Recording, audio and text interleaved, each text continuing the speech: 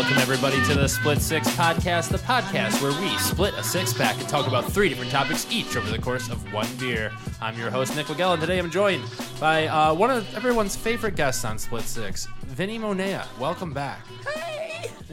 It's been far too long since I've seen you, and it's been far too long since you've been on the podcast. Yeah, no.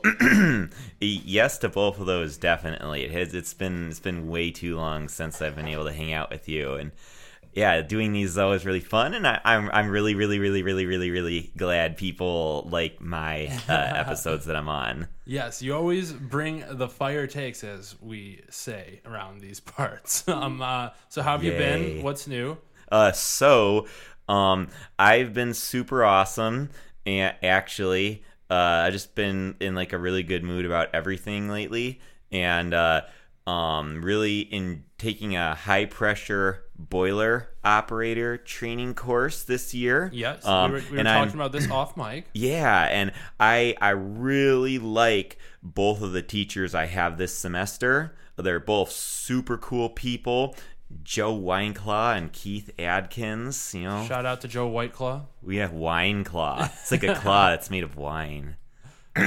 And yeah, like I'm really enjoying the classes. I'm having a great time. Learning lots of cool stuff. Like, Nick, did you know that steam boilers were invented by the ancient Romans?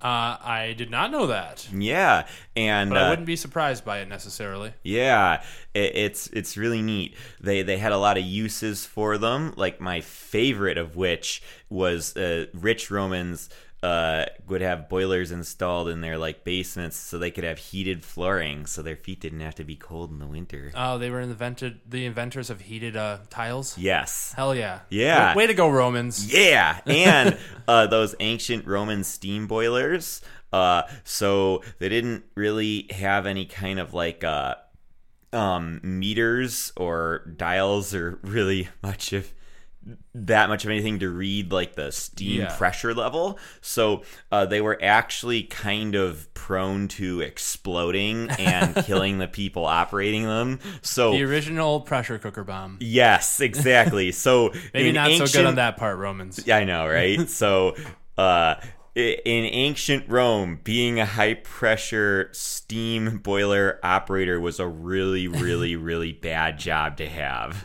Well, hell yeah. Well, everybody, before we get into what we're drinking, I just want to announce that we are debuting a new segment on the podcast tonight. Ooh, what is this new segment you speak of? So, normally we have sports, entertainment, and politics. They will all still be there, except for I'm going to start allowing my guests to take control of one of the segments by just saying, hold up, right when we get to it. We're going to call this segment Hold Up, and then they can talk about whatever the fuck they want to talk about, whether it's something specific, whether it's a story about themselves, just anything they want to talk about in case, like, for example, they don't know one of the topics. So we're going to roll with that, but before we get into the topics of today, Vince, what are we drinking? Ooh, so today, thank you.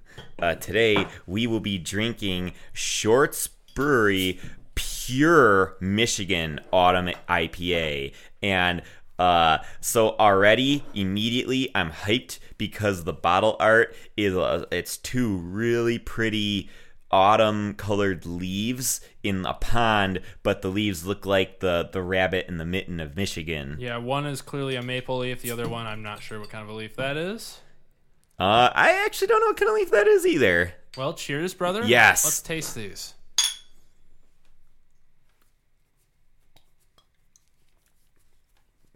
Yeah, tastes like an IPA. With I'm liking that. Subtle notes of autumn. Yes. I think mainly placeboed into my brain from the looks of the bottle. Yeah, placebo or not, this tastes really good, and I would be happy to drink more of this. So well, I am going to. You will have 2 more if you'd like. Excellent. Yeah. Actually, have you ever had someone on the podcast, quick side note, have you ever had anyone on the podcast who hated the beer so much that they wouldn't drink more of it? Me, I have. And I did, one of the early episodes I did with Melissa, I hated the beer. Beer number 1, sport. All right, moving on to sports. Yeah, Lions had a bye week. Not much to talk about there. Crazy shit going on with the president and the NBA right now, which I'm sure we'll get to in politics. Vince, anything you want to bring to the table for sports? Well, so I did want to say real quick that I'm happy the Lions aren't making complete fools of themselves this season. So Big I game am Monday night. very, very, very cautiously optimistic that they will actually get into one playoff game this season. Yeah. But anything better than that, it's pushing it. But I really hope that they can, not be an embarrassment. Not self-destruct like they do every year? Yes, exactly. Yeah, we'll see. Starts on Monday night against Green Bay and Lambeau. We're counting on you, Matty Patty. Come on, baby. But unless there was anything else really pressing, sports-related... just stop me whenever by saying hold up. Okay. Then I would like to say hold up. Oh, hold up. Wait, okay, so you don't want to do sports today. It's a shocker. So, instead of sports, Vince, what do you want to talk about? So, as you know, and I think at least some of you out there know, about a month ago now, roughly, almost exactly. Yeah. My dad and I, got back from a trip to Germany. Nice. And Deutschland. Das ist sehr gut. Es war sehr gut. The rest of this podcast will be in German. Nein. Nein. Ich spreche kein Deutsch. Ein bisschen. I believe that means I speak small Deutsch, and I don't know what ein bisschen means. I thought it was. Well, so any of you out there, feel free to correct me next time you see me. But I think what I just said was, I speak bad German, and then I said a little. Yeah, okay, there we go. We all speak a little bit of kind German. I don't know. Yeah. or should I say, ich spreche schlecht Deutsch? That would be more accurate, I think. Schnell. Yeah. Sorry. So, I'd love to tell you about the trip to Germany because it was a blast. Let's start with the plane ride. Mm-hmm. So, did you fly out of Detroit? Yes. And did you go straight flight, there? Yeah, actually. Okay. Which is awesome. How long was the flight? I don't remember. It was a woman from Northville actually talked to me for like the first 3 hours, which was friendly, and then I don't remember. I think I slept through the rest of it. It was decent, uneventful. You must be pretty good at flying. Thank you. But so you went with your father, right? You say that? Yes. Okay. Good old Marco. Yep. Hi, Dad. Marco Polo Monet. Yeah. Yeah, so I don't think my dad will ever know technology well enough to listen to this podcast. But in case you ever do, Dad, hi. Hey, Marco, if you know how to use a smartphone, you know how to find a podcast. Come on. Sadly, he does not know how to use a smartphone. That's an issue. Yeah. So, anyways, there's I'll send a him over ton. an There's 8-track player of this episode. Please do. So there's a ton of stuff I'm gonna have to omit just for the sake of brevity because there was so much cool stuff that happened on this trip. Okay, so where did you land into? So we landed in Amsterdam, which is the capital of the Netherlands. So you didn't fly straight to Germany like you said. Well, okay, what I mean is there were no connecting flights. Oh, okay. That was it. Got you. Yeah. Did you stay in Amsterdam long? Yeah, so we spent actually a day and a half roughly in Amsterdam before actually going into Germany because we did a Rhine River cruise. So the Rhine River, which is the third longest river in Europe, it goes through multiple countries, and so our cruise ship was actually docked in Amsterdam Harbor. And so was it like an actual cruise ship, like a big Carnival one, or like a smaller, like a Viking cruise ship? Cool. Yeah. So we got to go to so we found out that Holland is not its own country. It's a state within the Netherlands. The way so that's what they Michigan call is a both. state within the United States. Oh, gotcha. Yeah. So we got to go Is into Holland where Amsterdam is? Sorry to keep cutting you off. I'm No, just it's trying good. to interview you. It's good, dude. It's my podcast. You don't get a choice. I'm sorry. Please don't hit me again. So we got to go into Holland because Amsterdam is right there in Holland. Okay. So we got to see a windmill village, and Dope. it was super super pretty. And it was Did really you get cool. cancer from those windmills?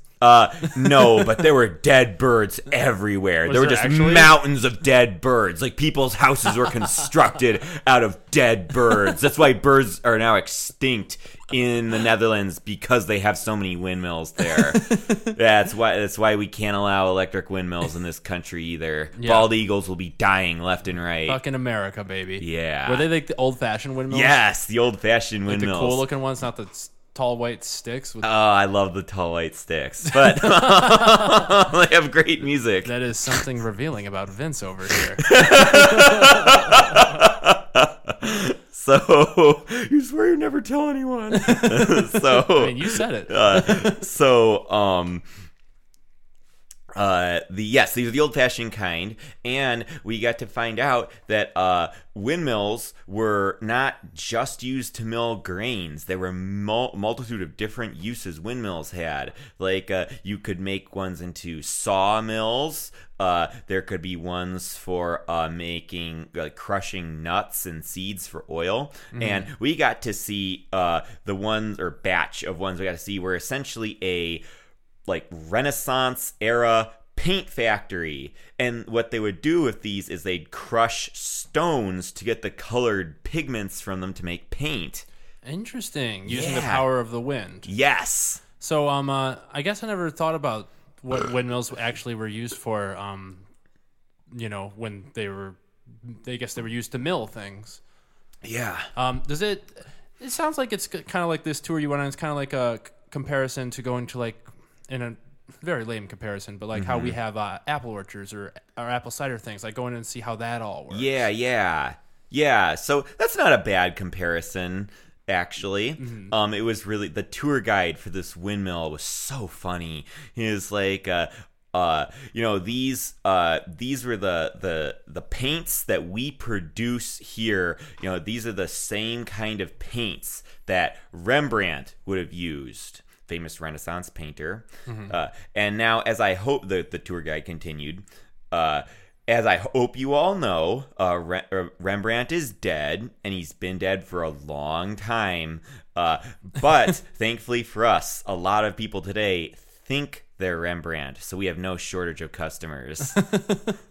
Okay. And he went on to explain that actually their biggest customer is not actually regular people, it's museums, because museums the world over buy paint from them when they're doing art restoration projects, so they can use authentic Renaissance paint to restore the paintings. Smart. Yeah, and apparently facilities like this used to be there used to be a number of them in Europe, but this, at least according to him, this is the last one that's still operable. And someone asked if they actually could buy paint there, and he's like, yeah, at the end of this tour, you'll go through their gift shop and you can buy paint here, made here for your own personal use, but I'm gonna let you know it is more expensive than and of a lower quality than paint you can get literally anywhere else, but you can't beat that historical authenticity. And I'm sure some people bought it. Yeah. If I had more money, I would have too. So what was the next leg on the tour?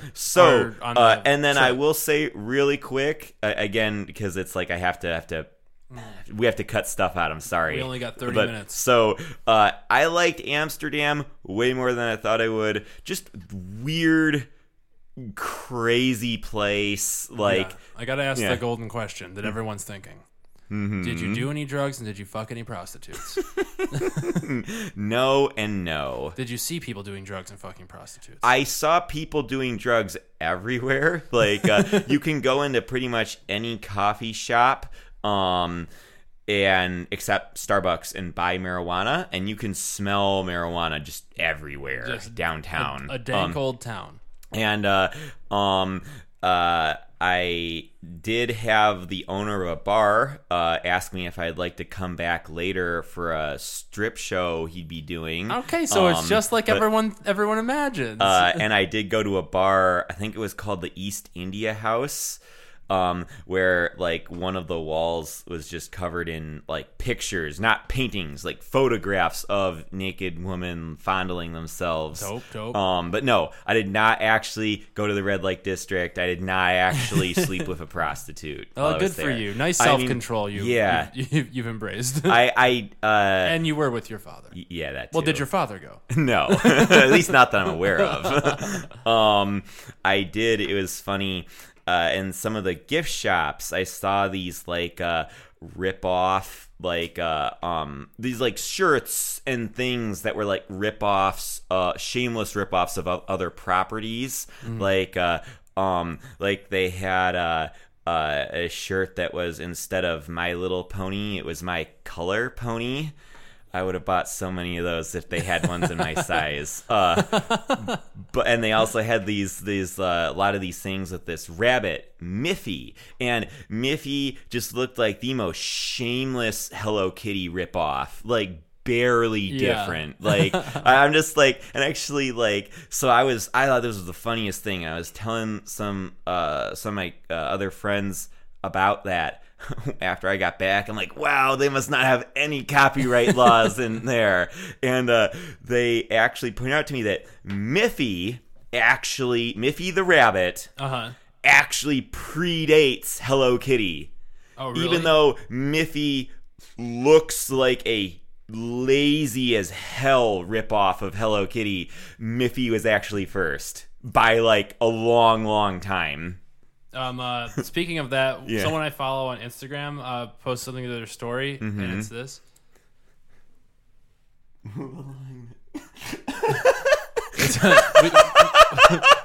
Will you describe this to our? You have to keep your finger on it on the screen.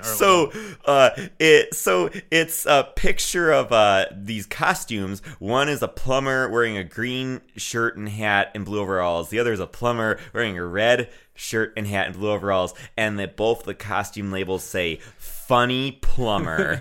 Yeah, and my friend said, "Move along, no copyright infringement here." See, yes, like there was stuff, like a ton of stuff like that. I saw. That's my friend from Ireland. So, gosh, I love you, Nick's friend from Ireland. You have a very good sense of humor.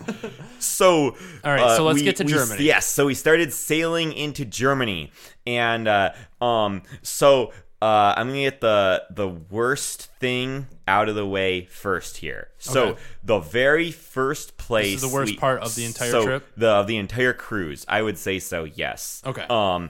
Is we started sailing. So we started sailing to Germany, and the first place in Germany to stop at was the city of Cologne.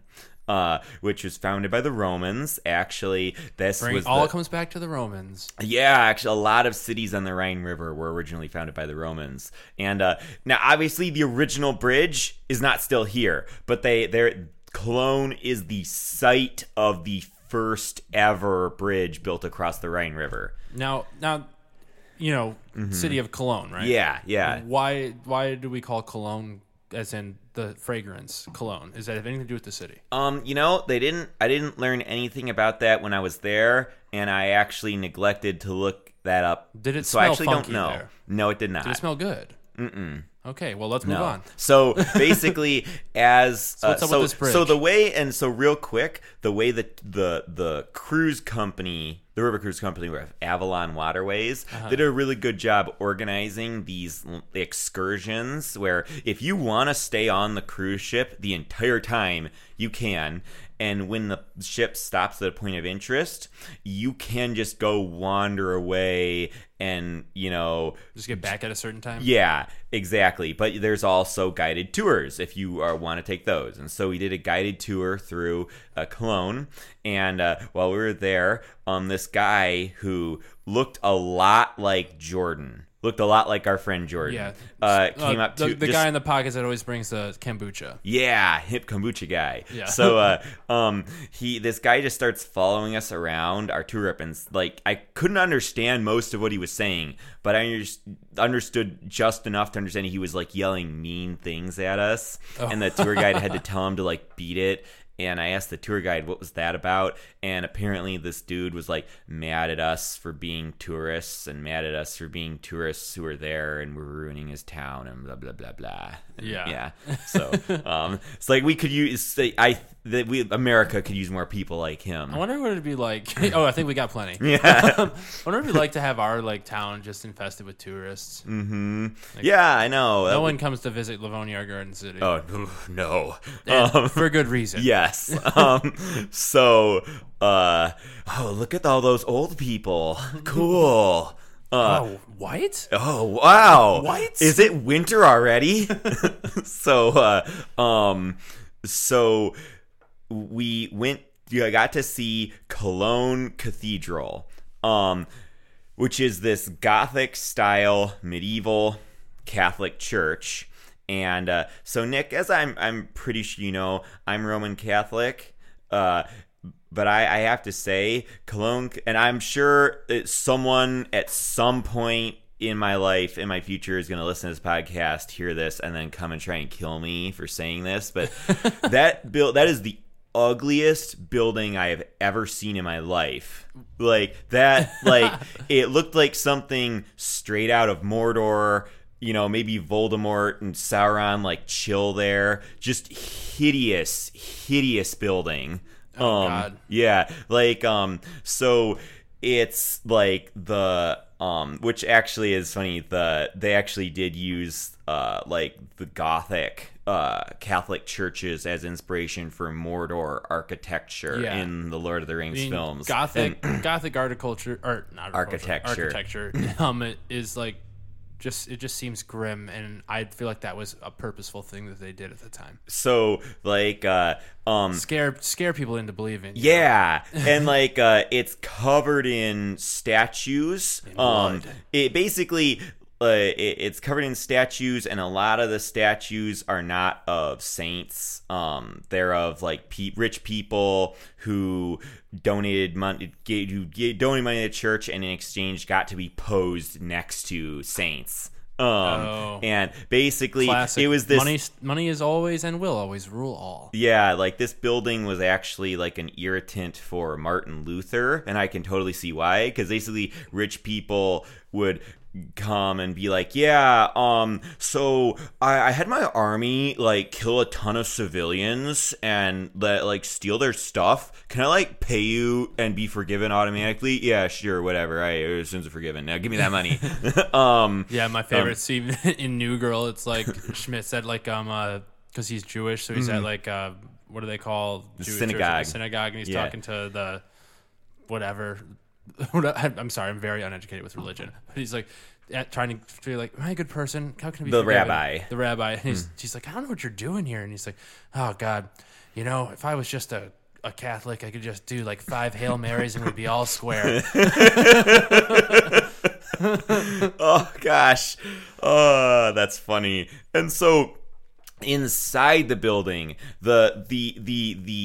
also the exterior of the building over the years has been it's stained with soot, so it looks even more grotesque and miserable and evil from the than it would already. And then in the inside, somehow the inside decor, it almost eclipses the exterior's miserable hideousness.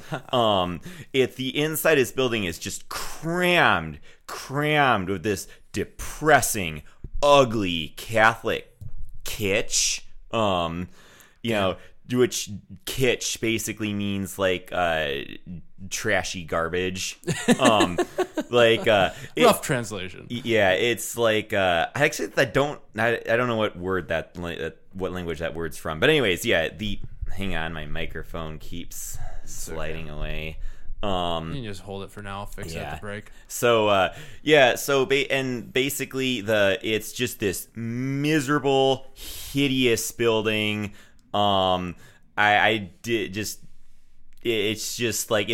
a giant monument to greed and nepotism and just the worst kind of organized religion. The one part I'm glad about you agree. The worst part about the best part about the interior of the church is the only part that's considered controversial, which was actually my favorite part of the interior of the church. It's called the Symphony of Lights. It's this one stained glass window that's it looks like pixel art. It looks like abstract pixel art. Okay. Like it's just a bunch of multicolored squares that don't form like a set image. Yeah. Excuse me. It's okay. We won't edit that out. Yeah, it's fine. It's good beer. The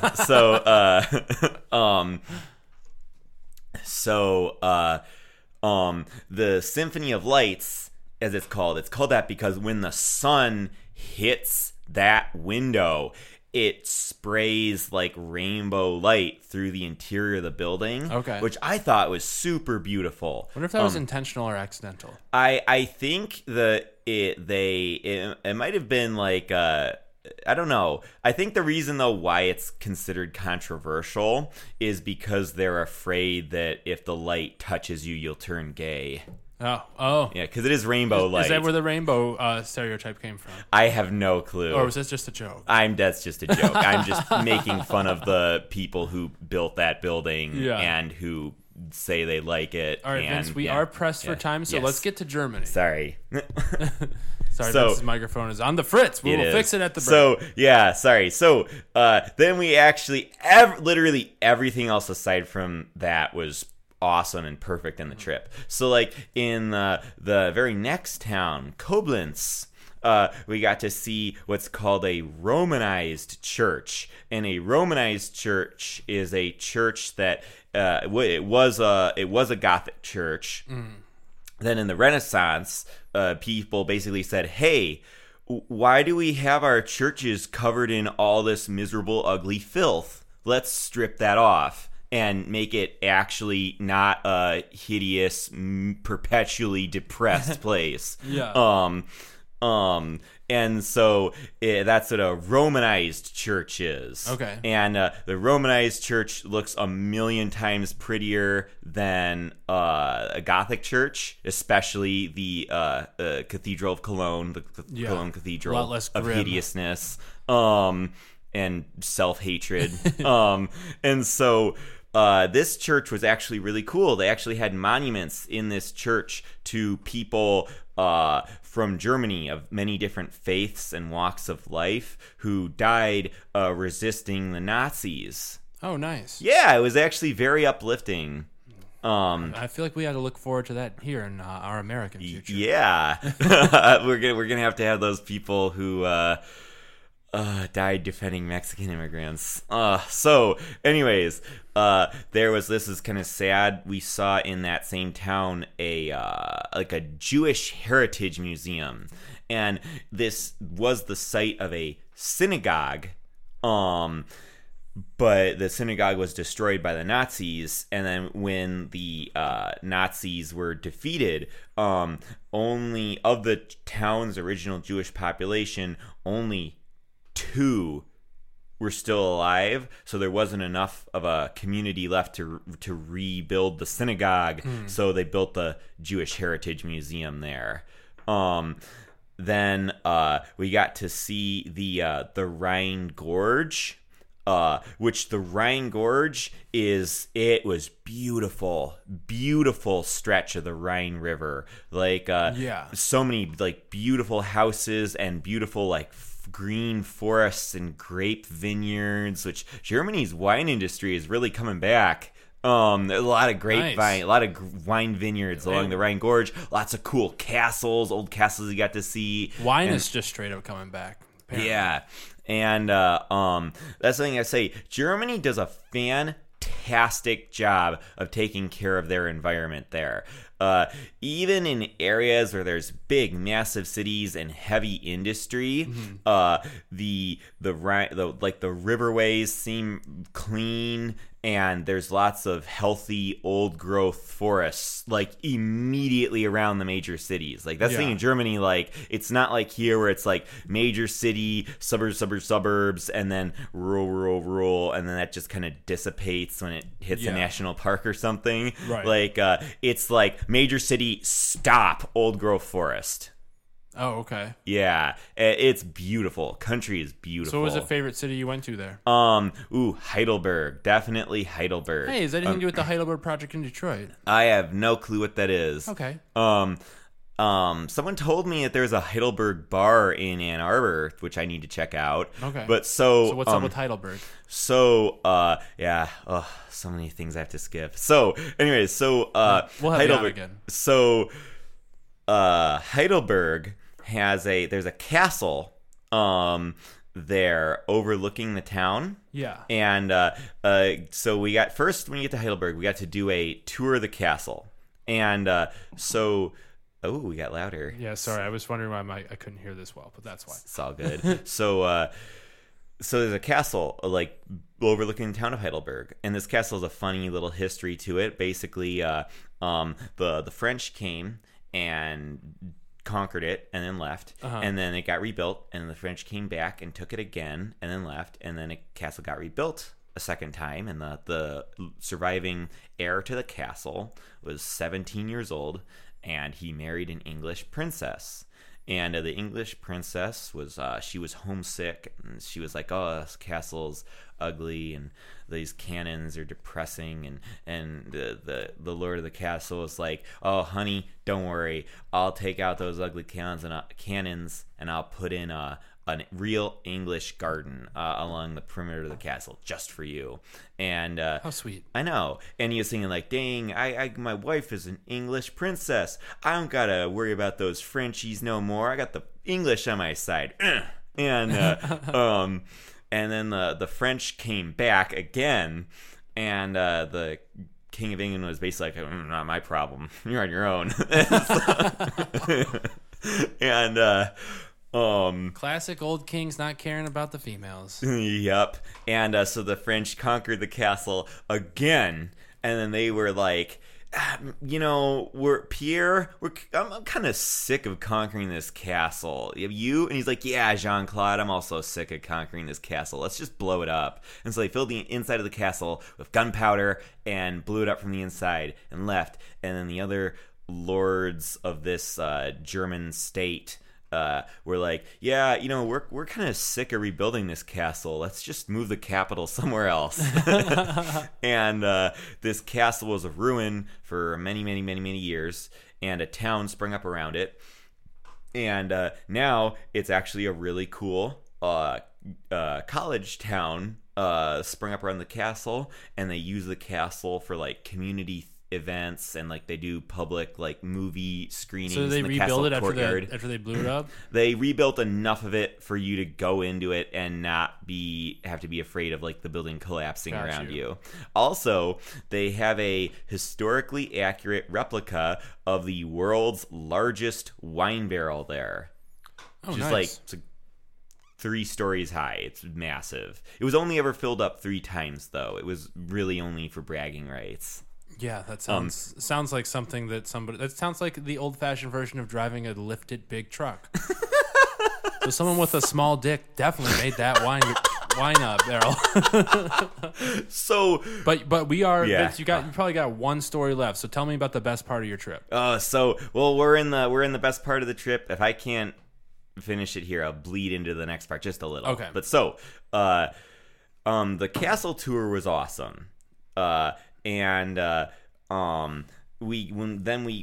go down into the town of Heidelberg itself, and so me and 2 of the other people who were on the castle tour, we have to go to the bathroom. And we don't know where to find a bathroom. And so one of the two people I'm with there goes up to this young couple that's just eating at a table outside a restaurant and asks them in English, where are the toilets? And the guy actually points out where the public restrooms are. And so we thank him and go to that building. And it turns out there aren't public restrooms there. And so we walk out, and we must have been very obvious. I'll continue that in a second. Beer number 2, entertainment. We will bleed into the entertainment to hear the rest of the story, everybody. Don't you fret. Yeah.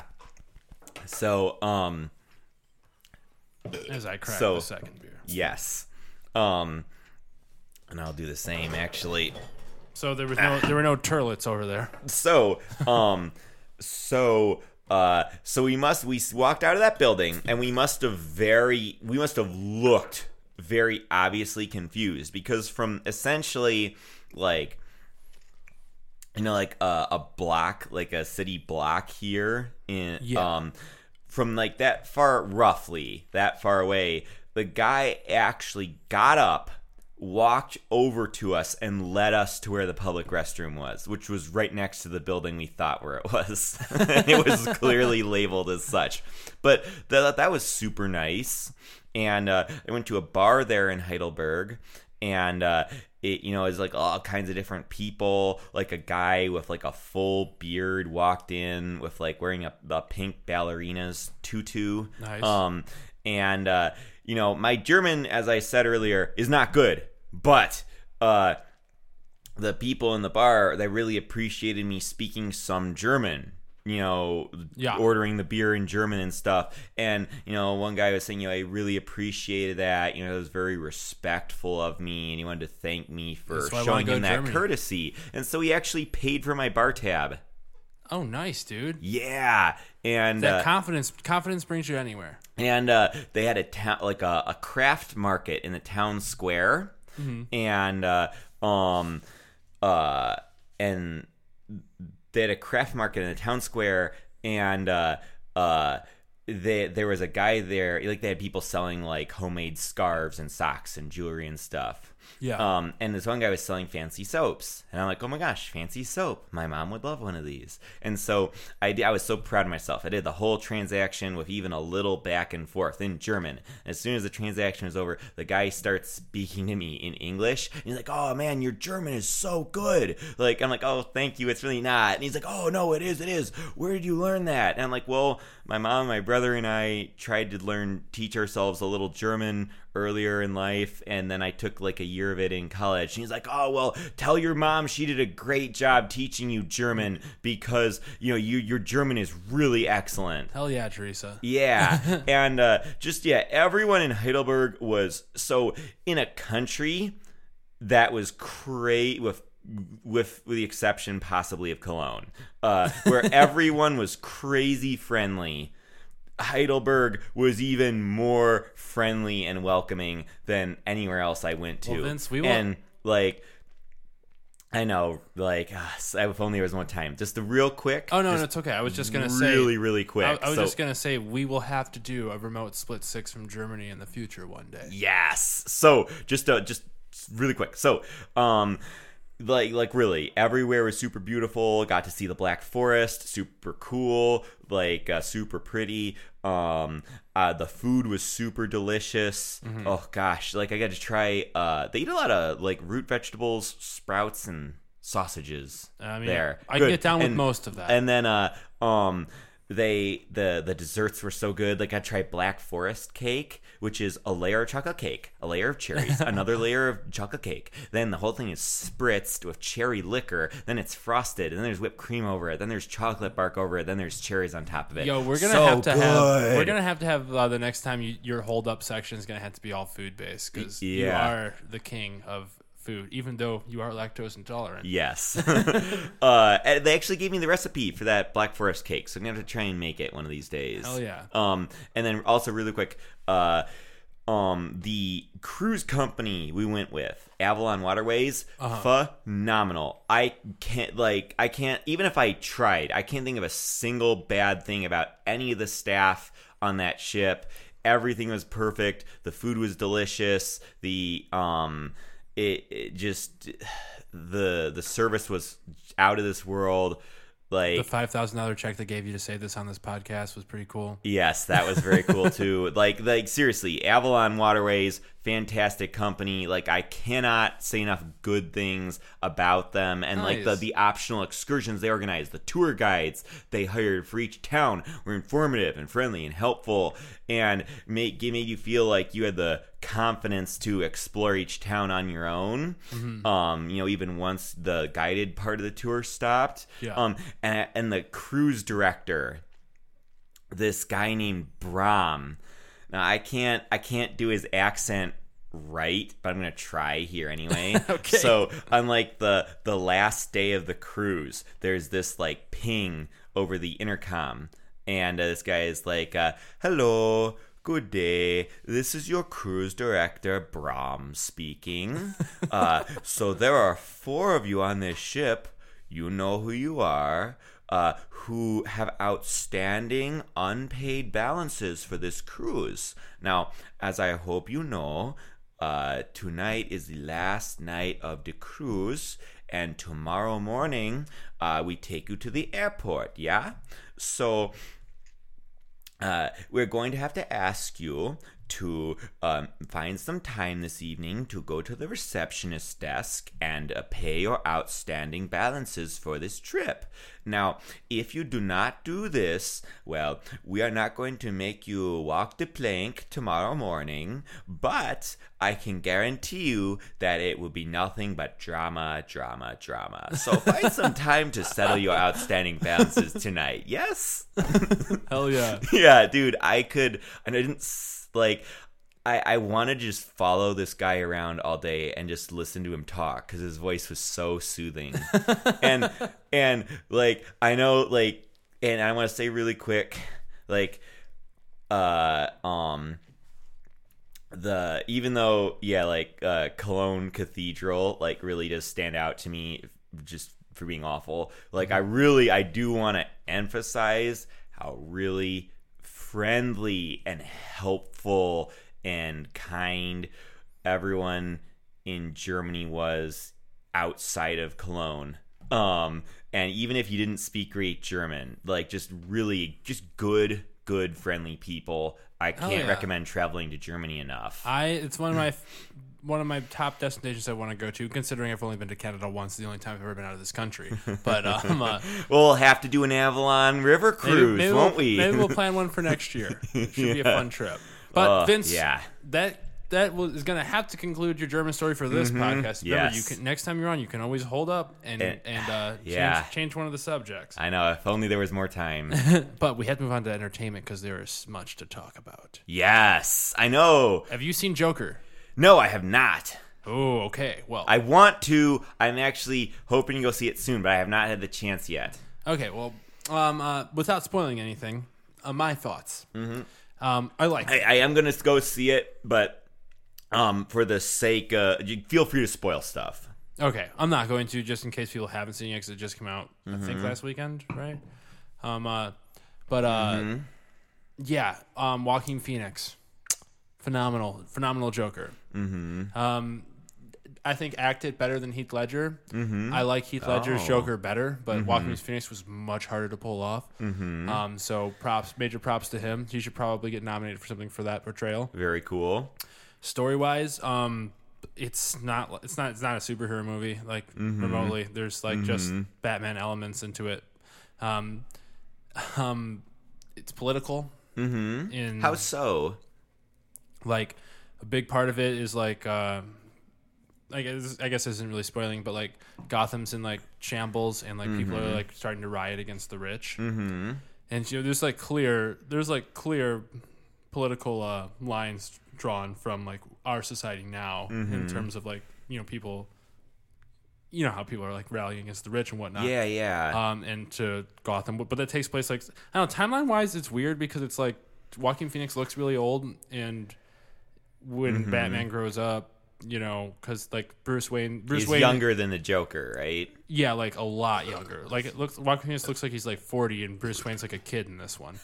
So like, when, I don't know. Maybe that like a Joker toxin, Joker falls into like suppresses aging.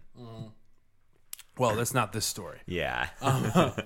It's cringeworthy. It's like there's scenes that are hard to watch because you feel so bad for Joker because of things. Do they give him a name in this? Yes. What is his name? I forget. Okay. But it's said a lot. Okay. So they don't just call him Joker the whole time. No. He starts out. It's basically his origin story. Mm-hmm. This weird version of it. Mm-hmm. But yeah.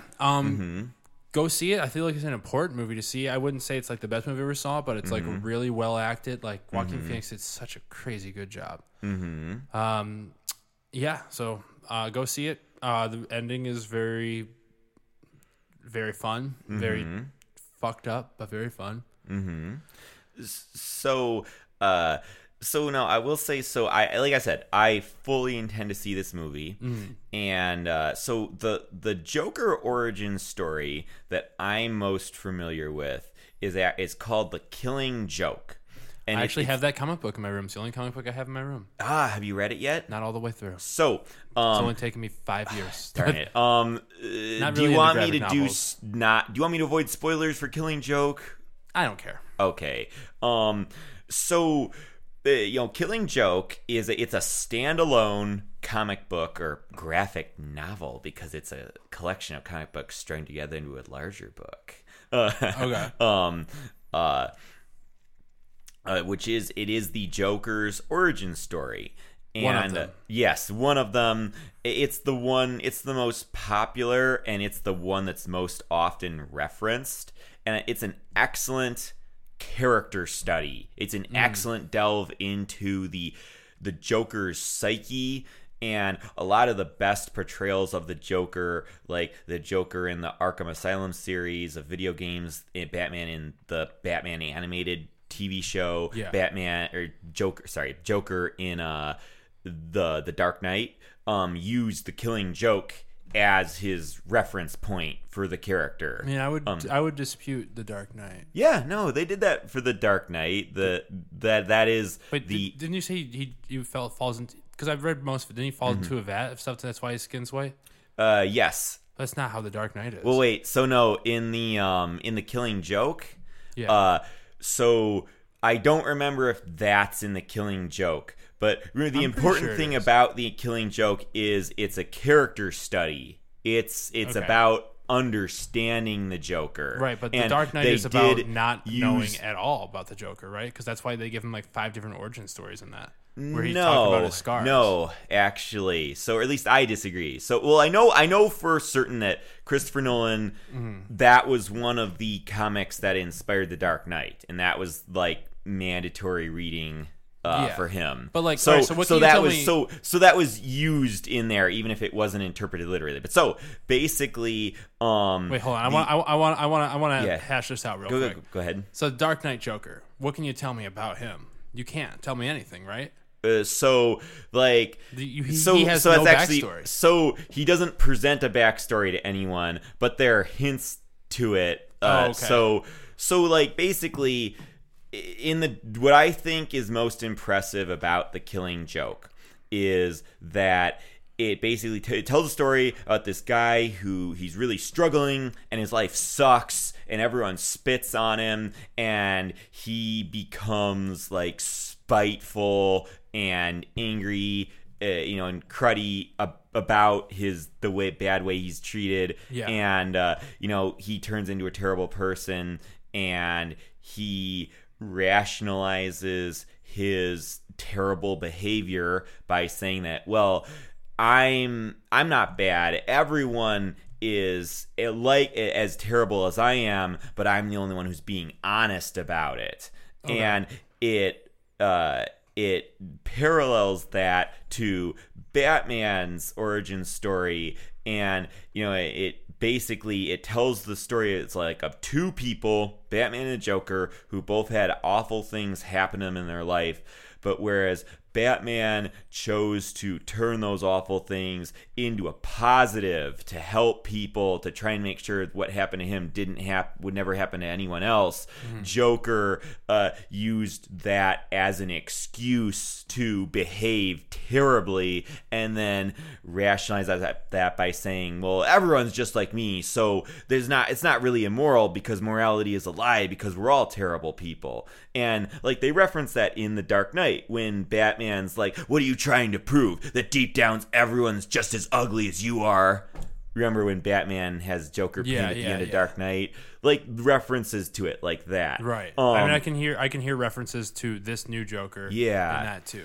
And so like so like I said, I fully intend to see Joker the new movie, but I hope that like the thing I keep hearing that is troubling to me about the Joker film is that they don't seem to, what I've heard is that they don't seem to know how to feel about the Joker. They film like has this attitude like, all right, is the Joker right to be a homicidal maniac? Is he wrong? I don't know. It's up to you. See, so that's the thing. How do you feel about that? Because like that's what I've heard, and I haven't seen it, but that's what I keep hearing. Well, so this film has a lot more to do with mental illness with this Joker. Like it's like insanity. So I don't really think you can say like if he's right to do what he does or if he's wrong to do what he does. I think he just divulges deeper and deeper into insanity and eventually comes out who he is supposed to be, you know. And like it's basically like, what if you don't control people that are like manically insane? Like, this is kind of what. And if you, like you said, spit on people and kick them while they're down, you know, I mean, it's yeah, there's a lot. It's a lot to it. It's hard to talk about without you seeing it because I really don't. I know you don't care about spoilers, but I really just want you to see it because there's certain things. Like I will see it regardless. I don't know how you'll feel about it, to be honest. But it's interesting. I think it's an important movie to see, and it's like, don't go into it thinking it's a superhero movie. That's all I can tell I know anybody. that. I know it's not a superhero movie. If you never even heard about, if, let's say Batman didn't exist at all, and this movie just came out, it would still be just as good. Probably a lot less popular because it's not a fucking superhero movie. That's what rules the world right now. Yeah. But go see that movie, everybody. Yeah. Like I look forward to seeing it. Like I hope I don't walk away from the film thinking like, you know, this movie is an endorsement of like giving into your inner demons. I mean, it might come off like that. It definitely might. And I mean, I can see that. Well, but like, I mean, that's kind of the Joker's whole thing, right? Like, so I think if that's the case, it successfully does the job of the story it's trying to tell. And like, not every story is going to be a good one. You know, it's just about if it's honest or not. Yeah, it's like, I guess it's like, you know, I feel like it's a tricky business, but I feel like it's important to, when you have like, you know, when you're writing a story about awful people doing awful things, it's important to like still like impart to the audience that like, this is not right. I am not endorsing this. And I think George R.R. Martin actually does a really good job of that with his Game of Thrones. Yeah, with his Game of Thrones villains, because you really get a lot of, you know, in-depth view of a lot of the villains, and they're just awful, awful people. But you know, you never walk away from the book or the show thinking like, oh, you know, Cersei has a point there. You know, she's just misunderstood. You know what I mean? Or like, oh, you know, the mountains, the mountains just, you know, he's just has a lot of pent up anger. It's not really his fault. He does what he does. Okay, so I don't get that way with the mountain, but I understand Cersei a lot more than that. Like, especially from reading the books, you know, like Cersei's, you know, she's defending her children, and she will go out and she'll stop at nothing to defend her, no matter how villainous it makes her. But this one, it's different because it's but it's like you never feel like he doesn't ever feel like he's in control of himself. You know, and it's not like it's not like necessarily enabling. It's just like a bunch of mismanaging of mental health is what this whole movie is basically about. Yeah, I guess. And so I want to clarify, like, yes, like I feel like George R. R. Martin does a really good job of helping you understand Cersei, but even when you understand her, it doesn't make her any less evil. Correct. Like, and with The Killing Joke, you understand the Joker, but you understand him to be kind of pathetic for, taking out, his feelings in such a negative way. Yeah. And I guess, like, that's the danger, or not danger, that's not the right word, but like dramatic. that's too dramatic, but like that's the concern I have about this movie, is that it doesn't leave you with a clear feeling of, I understand the Joker and he sucks. It's like, oh, I understand the Joker and hey, wow, kind of a cool guy, Yeah, no, I don't get that vibe. It's more like I don't understand the Joker, and there's not really a way for me to, because I am not him. Like, okay, like I don't know. I liked it. Yeah, I liked so it. I'm really climax looking is really forward cool. to it. I'm really looking forward to It's it. slow. It's slow. Very slow. Like like I said, there's parts that are hard to watch, not because of like violence, but because of like Just how disturbing they are. no, because like it's just like because the premise is he's a stand-up comedian, Yeah. and like he's not good at it, and it's like really hard to watch him fail. Like Yeah. it's cringeworthy at times. Oof. Like it's not. I don't. A lot of people said it was too gruesome and too violent, but it's not. I don't think so at all. I mean, like you're watching like fucking Marvel movies where like whole cities are fucking burning and people are fucking fading to ashes. And this is not Mr. shit Stark, compared to I that. don't feel so good. Yeah, come on, get over yourself, guys. This is just a dark tone, like, and it's just like, I don't know. It's good. It's good and it's different, and I think everyone should see it. Yeah. With the go, I was gonna say something else with the remaining time we have in the entertainment section. Did you have something else to add? I just wanted to ask if you saw Ad Astra, I have no clue what that is. the movie with Brad Pitt, space movie.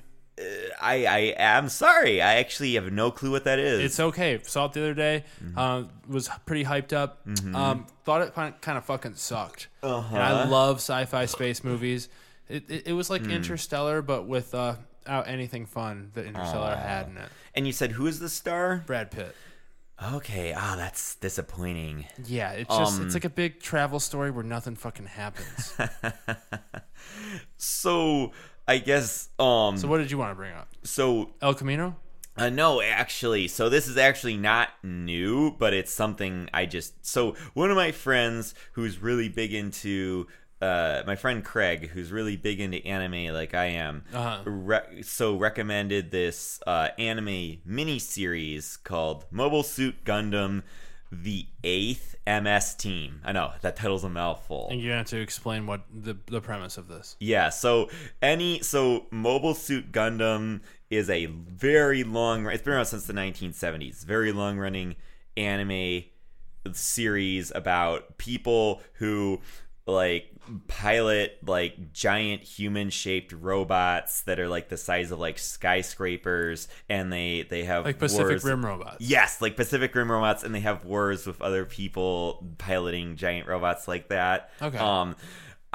You may remember I really liked Gundam Wing when I was little, when Toonami was on Cartoon Network. Yeah. Oh, I remember Toonami. Yeah. Brings me back, that little guy in the spaceship. Yeah, kind of like Mega Man, but Yeah. Kind of fat. And then Yeah. they redesigned him and he was muscled. Yeah. sex sells, baby. Yeah.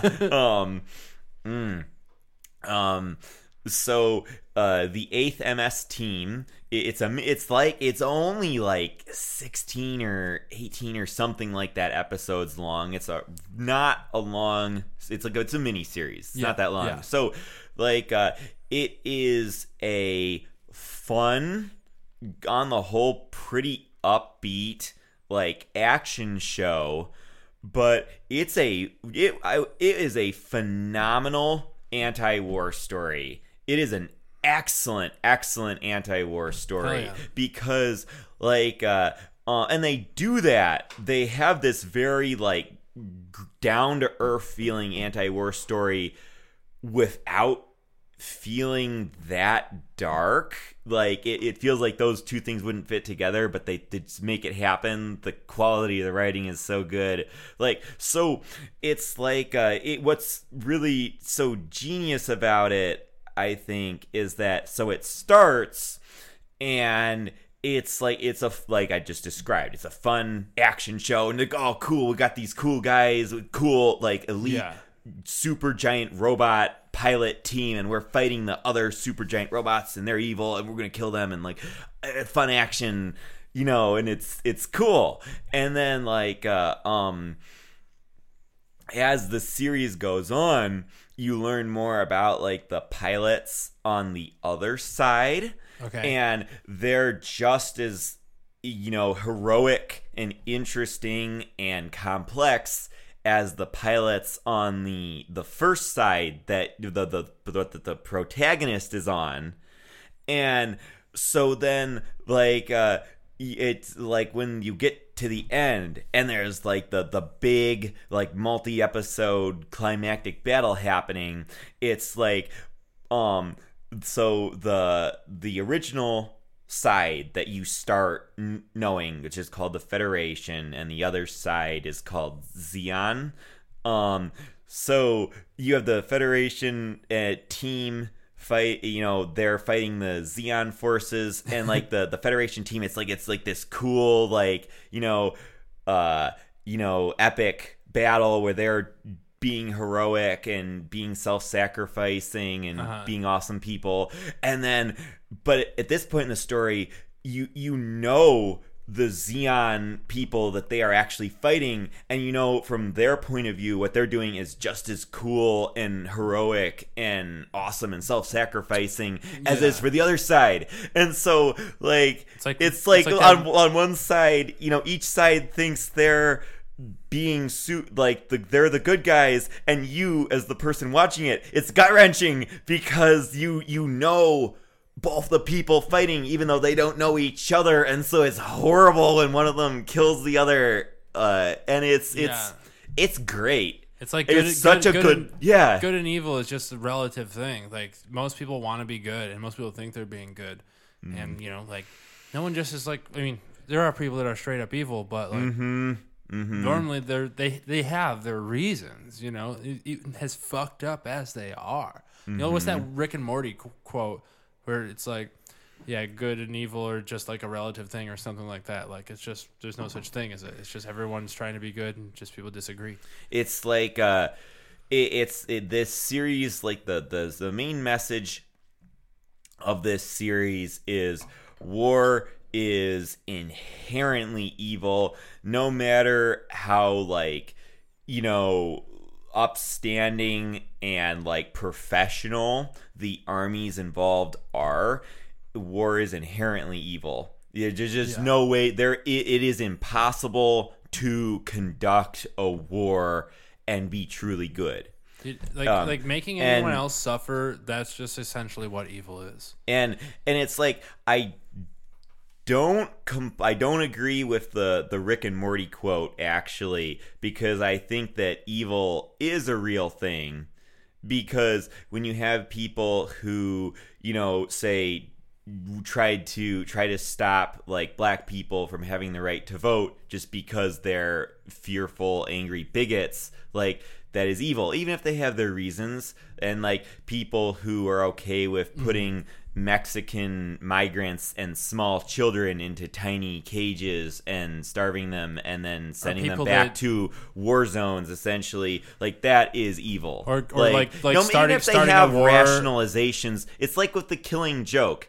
Even if I understand them, even if they have a rationalization for the horrible things they're doing, you're still evil for doing that, and you still should be opposed for that. Like starting a war with false pretenses that you don't have shit going on in Iraq, and displacing a bunch of people, sending a bunch of soldiers to die, killing a bunch of other people. Yeah, killing hundreds of thousands of civilians. As me, Ellen DeGeneres, I can be friends with anybody, and I don't. I'm friends with people that wear fur coats. I'm sure all of you people that listen can relate to that. And I don't want them to. everyone should just get along, you know? Okay. Okay, some shit you can't stand for. We will get to that. I definitely obviously have strong opinions about that. But okay, cool. Yeah, so it pits you on both sides of it. Yeah. In a very successful way, huh? Where can we watch this? Unfortunately, it's not really on TV anywhere now.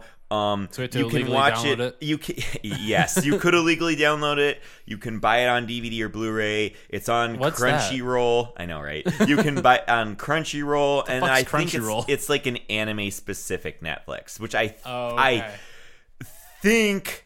Don't quote me on this.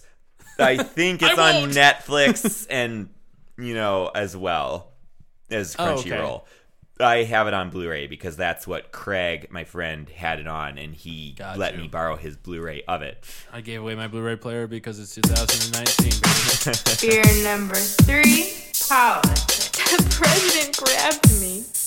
He grabbed us all, but we have to start the political segment of this podcast with a sports argument, Vince. Oh. So, there was a tweet by the general manager of the Houston Rockets, which is a basketball franchise in the NBA. His name is Daryl Morey, and he simply tweeted out, "Fight for freedom, stand with Hong Kong." Okay. Yeah, good. The people of Hong Kong should be proud of themselves for this civil disobedience they're exercising here. Now, you might be wondering, okay, how does this relate to the NBA other than the Rockets manager sending this? I actually think I heard about this already, but go ahead so that we're all on the same page. So the NBA has been trying to grow its franchise or grow its domain across the world, across the world, and especially in China, which accounts for 10% of their revenue. Wow, that's a lot. Dang. Yeah. But China is threatening to cut all ties with the NBA and has canceled some events. There's companies in China that are canceling their deals with the NBA simply because of this tweet. And people in the NBA, the NBA is notoriously outspoken against social issues. A lot of the people are talk back against Trump and his rhetoric, but they have. So then this happens, and all this money is starting to be lost by it, and now the NBA is freaking out and they're scared. Oh, Chinese money is yep. And they're sending some players to do apologies to everything just because of this that's one what tweet. I heard about. Yep. They're asking coaches like Steve Kerr and Greg Popovich, who have previously said negative things about Trump because of his atrocities, but they're not really saying the same things about this Chinese government, which is even, some would say worse, and it is worse. You can't really argue that. Yeah. They have that fucking one-child policy that devastated their country, and now they change it to a two-child policy. They won't apologize for that. They will not apologize for that. Right, and so Trump actually spoke on this today, saying that Steve Kerr looked like he was afraid. Steve Kerr is the coach of the Warriors. And he's the one who sent out that pro-Hong Kong text? They just asked about it at a press conference, and he didn't speak up like he has previously about the USA's issues. So, I actually do agree with the president on this. Fucking have the balls to stand up to everything, not just your own country. Stand up to the world atrocities that are going on. But money talks. So how do you feel about all this? What do you think the NBA should do? Should they... What do you think they should do? So what's the name of the guy who tweeted the original tweet about Daryl Morey? He's the general manager for the Houston Rockets. Thank you. So I'm really happy Daryl Morey put out that tweet. Good for him. He might get fired because of it. Yeah, and that is insanely shameful that this guy might get fired for expressing support for people in China, who are standing up to the current Chinese government's oppressive policies. Because China. So I want to make it really clear. Okay, I'm cool with Chinese people. I don't hate China as a nation, as a culture, but the current Chinese president, Xi Jinping, has moved China in a very totalitarian direction for the Uyghur minority in China. He's basically turned China into 1984. He's turned it into an Orwellian hellscape, basically. I'm pretty sure they have Muslim conversion camps. Yeah, they do. The Uyghurs. Yeah. Okay. They have re-education camps for the Uyghurs. The Chinese government has instituted this thing called a social score, where each person has a social score, and that's judged on what do you tweet on social media, what do you text to your friends, the content of emails that you send and phone calls that you give to other people, pretty much everything that's conceivably traceable. Where do you go? Do you run through red lights? Do you only cross the street when the street light says that you can? Yeah, they have high forms of facial recognition technology going on. They have a huge security surveillance apparatus where they just track all this insignificant nonsense. If you ever watched the Black Mirror episode Nosedive, it's essentially that happening in China. It's like 1984. I haven't seen that, unfortunately, but it's like 1984. It's a spy state where there is no privacy, and if you forget even you directly expressing criticism of the Chinese government or pro-democracy sentiment, if you are doing things that the Chinese government thinks could lead to that in the future, say not following traffic rules perfectly, right. You so you saying that you like American shit. Exactly, saying that you like Western media, saying you like the Daily Show, Western TV shows, video games, whatever, anything they think could lead to you being not a completely loyal slave, that lowers your social score. And if your social score is lower, that limits where you can travel, where you can live, whether or not you can rent a car. It's a ton of just insane, scary nonsense. So, literally in that Black Mirror episode Nosedive, the person can't rent a car because their social score is not. It's not at 4 stars out of 5. You know?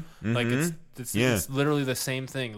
If you don't know what I'm talking about, go watch that fucking Black Mirror episode, and that's what's happening in China right now. Nosedive. Jessica Chastain's in it, so it's gonna be good. And I'm gonna have to watch this now. But this is why digital privacy laws and rules are important to have if we want to maintain a real democracy. Because this can happen. And even in the Uyghur area of China, which I think is in northwestern China, no, this has not been instituted across the entire country yet, but in the Uyghur area, if you have a low social score, if they say, Nick, we kind of don't like that you've been tweeting about Game of Thrones, and you really support the Starks. You really talk a lot about how you think it's good that Jon Snow disobeyed his orders, and you think it's good that Arya and Sansa say they care about their people. Well, we don't really like that. So your social score is going down. So what they will do is they will install security cameras on the outside of your house, so they know all through all the windows, so they can see all the windows and exits to your house, so they know exactly when you leave your home. And they will also install security cameras in your living room so they can watch you when you're in your home. And in some cases, they'll even install security cameras in your bedroom too. To watch you fuck. Yeah. Not that you can fuck anyone in China because the guy to girl ratio is very poor there. But it's like they want to make sure that, hey, if you don't toe the party line, you have no privacy. We know exactly what you're doing at all times, and if we see you doing something then that we don't like, you're going to a re-education camp. So how can And so- the NBA being like Yeah. one of the wokest leagues in all of the major sports, always coming at the president, always coming at our own social issues, which is good that they do, because our president is fucked and our social issues in this country are fucked. But how can you just sit back and idly watch as Yeah. and then bow down to fucking China? So thank you. And so like that's the thing. Why it's like I know Hong Kong is it's its own place. It actually has like a different culture than the Chinese and mainland. it has but- separate laws to stop the yeah, government, right? from like that. it's like a semi-autonomous region of China. Right. So I think that's incredibly brave and noble of the people of Hong Kong to exercise, peaceful civil disobedience against this like really corrupt, Totalitarian. abusive, wannabe dictatorship that the Chinese government has become. And that is so brave of them, and that's awesome. And that is insanely cowardly of the NBA to try and quash support for the protesters in not even material support, just saying, hey, you guys are doing a good job on social media, which is nothing. That's nothing. Right. That doesn't really help them at all. If you want to make it about money, tell people it's about money. That's why we're not saying anything, because they'll take away our money. Okay, we know we live in a capitalistic society. Like, fucking admit that and stop pretending like you're these social fucking warriors when you don't really give a shit if you're gonna lose money from your fucking paycheck. And so like that it's that, like, think about it, like, it's not even, the NBA isn't even like doing anything to really help the protesters, just saying, hey, yeah, thumbs up, like, and that gets the Chinese government angry. Like, they're saying, hey, knock that off, and then go on a humiliating apology tour and apologize for even saying something that we disagree with. Like it's, sorry to cut you off for it. So real quick. So I think that is insanely shameful of the NBA to bow down to that, and I think it's also insanely un-American and undemocratic. And I really think the NBA deserves all the criticism they get for this, because it's cowardly and it's greedy. No, it totally is. And like, I don't know. Like, they used to have like LeBron James would go over there and they would have big crowds for all these people. Now like the people were going over there now, like, because they're supposed to play a game over there, like a scrimmage game. But like, there's less crowds, and the people there, whenever the ESPN cameras come, they're like hiding their face because they're fucking afraid that they're going to be seen with these people who one of their managers for one of their sports sent out a tweet, and you know what? They probably would lose their jobs, or would stuff would happen. And they wouldn't be able to go on a vacation. Their social score will go down. Yeah, and that maybe because their social score goes down, they can't go on that vacation they paid for already. Maybe they can't. It's a weird go to that college they wanted to go. It's a weird different form of slavery that's not like straight up slavery. It's like social slavery. Yeah, social slavery. I like that. And you like it? Did you move to China? Yeah. I love social slavery, man. I love having social slaves. Oh gosh, that sounds bad. So I think it's insanely embarrassing that we have some of our major like sports industries just like capitulating, bowing down to this wannabe dictatorship, to this wannabe Orwellian, like slave state, and like, please, we're sorry. One guy said something bad about you. Please forgive us. Please keep giving us your money. It's you're pathetic. It's not even that they're bowing down to China. It's that they're bowing down to fucking money, and that's what everyone bows down to. Like, everyone will sacrifice any, like, there's probably some things that you would do that you wouldn't normally do, but if somebody paid you enough money, you would fucking do it. It's because like, that's money rules the world, and that's what we need to fucking change about the Yeah. world. Is we need to not have money rule it. Mm-hmm. It needs to be not ruled by any kind of resource or anything. Mm-hmm. Like it just needs to be. Maybe it needs to be ruled by a social system, but not one that's dependent on your livelihood, you know? Like, you should be judged by how good of a person you are, not by fucking how much money you have to pay off people. Yeah. It really... So we should be, as the United States, as, like, the country that brought... made democracy modern again, made it like a real viable option for major countries again. We should be wholeheartedly supporting those brave Hong Kong protesters, and not like making like simpering apologies to Xi Jinping for daring to have a different opinion on something than him. To like anything that's going to shade his name. Yeah. And like, essentially hurt his social score. Not that it fucking matters for him, but like... Did you know that because a common way to make fun of him was to call him Winnie the Pooh. Yeah. So he made Winnie the Pooh illegal in China. So it's illegal to publicly display Winnie the Pooh anywhere. Dude, it sounds like what Trump would do. He's not insecure at all. If Trump could have any like as much control as Xi Jinping does, like that sounds exactly like what Trump would be doing. I know, really. Like, gosh. I mean, already like with Trump, like let's get to this impeachment stuff. Like him refusing to like let go of any of the stuff.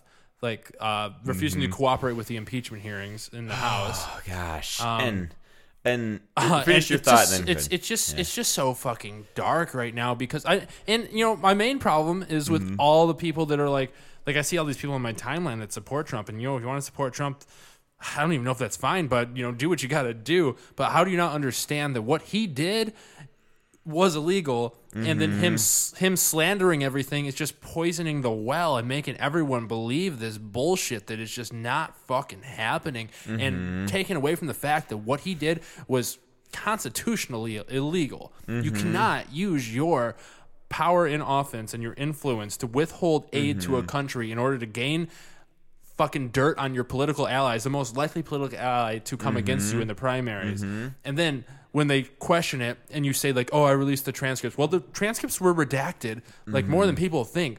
And why don't you release the fucking tapes that you have? Why don't you move all that shit to a private server that you're not supposed to do unless it's super classified shit? What are all these texts that are coming out about? Like, come on. Like, I don't know. I just get so fucking riled up with this because a lot of people just don't understand. It's so... I actually have a few things to jump from there. Is so first I say so it's like okay, I get it. It sucks when you have to tear down someone who's on your side, especially if it's someone you feel like you have a personal connection with because of the policies they've instituted or the things they've said. It sucks, but like you some not often, but sometimes you have to do it. Like when Kwame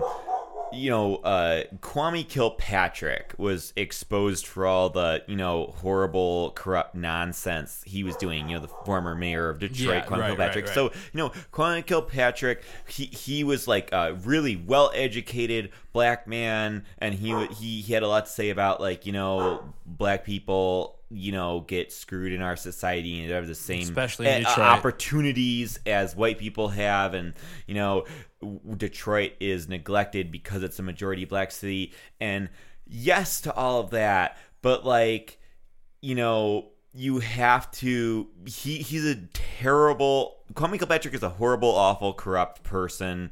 And even though he says a lot of things, he has said a lot of things that I would agree with, I can't let me from going against his being punished for being an awful criminal. Just because somebody does something good doesn't mean what they did bad doesn't carry any weight. Yeah. And so when And like I said, it sucks. Okay, it doesn't feel good, but sometimes you got to do it. And when Kwame was basically when he was arrested and sentenced to jail time for all the awful corrupt things, he treating the city of Detroit like his own personal piggy bank. Yeah. There were essentially what Trump's doing with the country. There were some people who stood by him, but for the most part, Democrats said, yes, we need to punish this criminal because that's what he is, even though he was a rising political star. Yeah. And it's like, I'm sorry, Republicans. I know it is a terrible feeling. It's not fun. I know, but you have to recognize that Donald Trump is a criminal as well, and he needs to be punished like a criminal. Yes. Like a good, really good, and like I said, I know no one likes going against their own guy, but you gotta be better than that. You gotta be the big man. You gotta be strong. You gotta be the good person. You gotta call out be the hero bullshit here when it's bullshit. No matter who fucking is spewing that bullshit, you gotta fucking call it out. Yeah. And it's like, I'll give you like a really good example I heard about in the news recently is actually wrote this down because it made me so angry. Are you familiar, Nick, with Corinthian College? I don't think so. Okay. I wasn't either until very recently. Well, do tell. So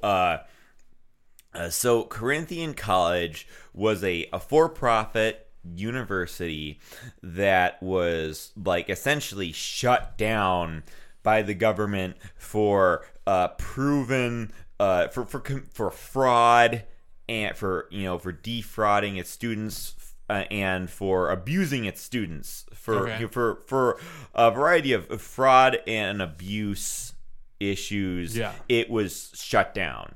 And there was a court order that because Corinthian College was a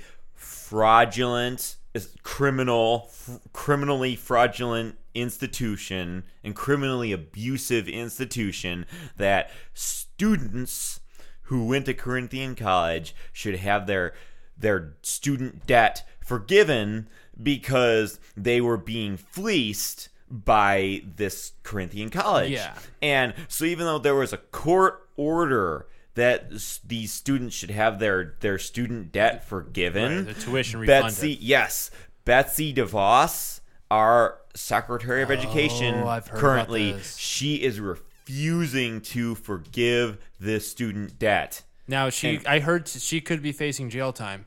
Doubt that she will because of how rich she is, which is another fucked up part of our society. But well, so that's actually why this ties in so nicely. What we were just talking about is that this college commits criminal fraud in its business, its business of education. It commits criminal fraud, and there are like 160,000 like letters from students, asking for debt forgiveness for this, and it's so like brazen that this is illegal, this is criminal activity this college committed, that that is ordered, that there's a court order put out to forgive the student loans, forgive the student debt that these students have incurred. So it's like this college was criminal. There's a lawful order that their debt be forgiven because the debt was incurred by a criminal organization. Okay, and Betsy DeVos essentially says, no, I'm not going to do it, which is itself, her saying that is itself illegal because it's in contempt of court. It's in contempt of a court order. And, probably she's not going to face any consequences for doing that. because she has money, and connections. So, tying this all back to the Joker shit, that's fucking a big theme in Joker. Like, money doesn't pay. Like, you had enough money, you're gonna be fine. Like, maybe we should all just try our hardest to just become fucking as rich as we fucking can be, because there are no consequences once you have enough money. You can do whatever the fuck you want, which is, in general, super fucked up. And that's why the president, he's been a billionaire his whole life, allegedly a billionaire his whole life, and that's why he's taken this presidency and saying he can do whatever the fuck he wants so he can get away with it. But hopefully, and I don't even know if it's going to work, but our balance of powers in our government is supposed to be able to check this shit. But he's already stocked the Supreme Court with his fucking cronies. Yeah. He's got fucking control of the Senate. Thankfully, we have the House, so that's the only reason these impeachment hearings are happening, even though he clearly committed fucking illegal shit, corruption, fucking holding a country that is reliant upon our aid against goddamn Russia, who Trump is buddy with, because Russia's trying to annex Crimea, or already has. Right, it has already annexed. So Russia has already invaded Ukraine and annexed the Ukrainian territory of Crimea, and Russia is continuing to essentially cause discord and violence and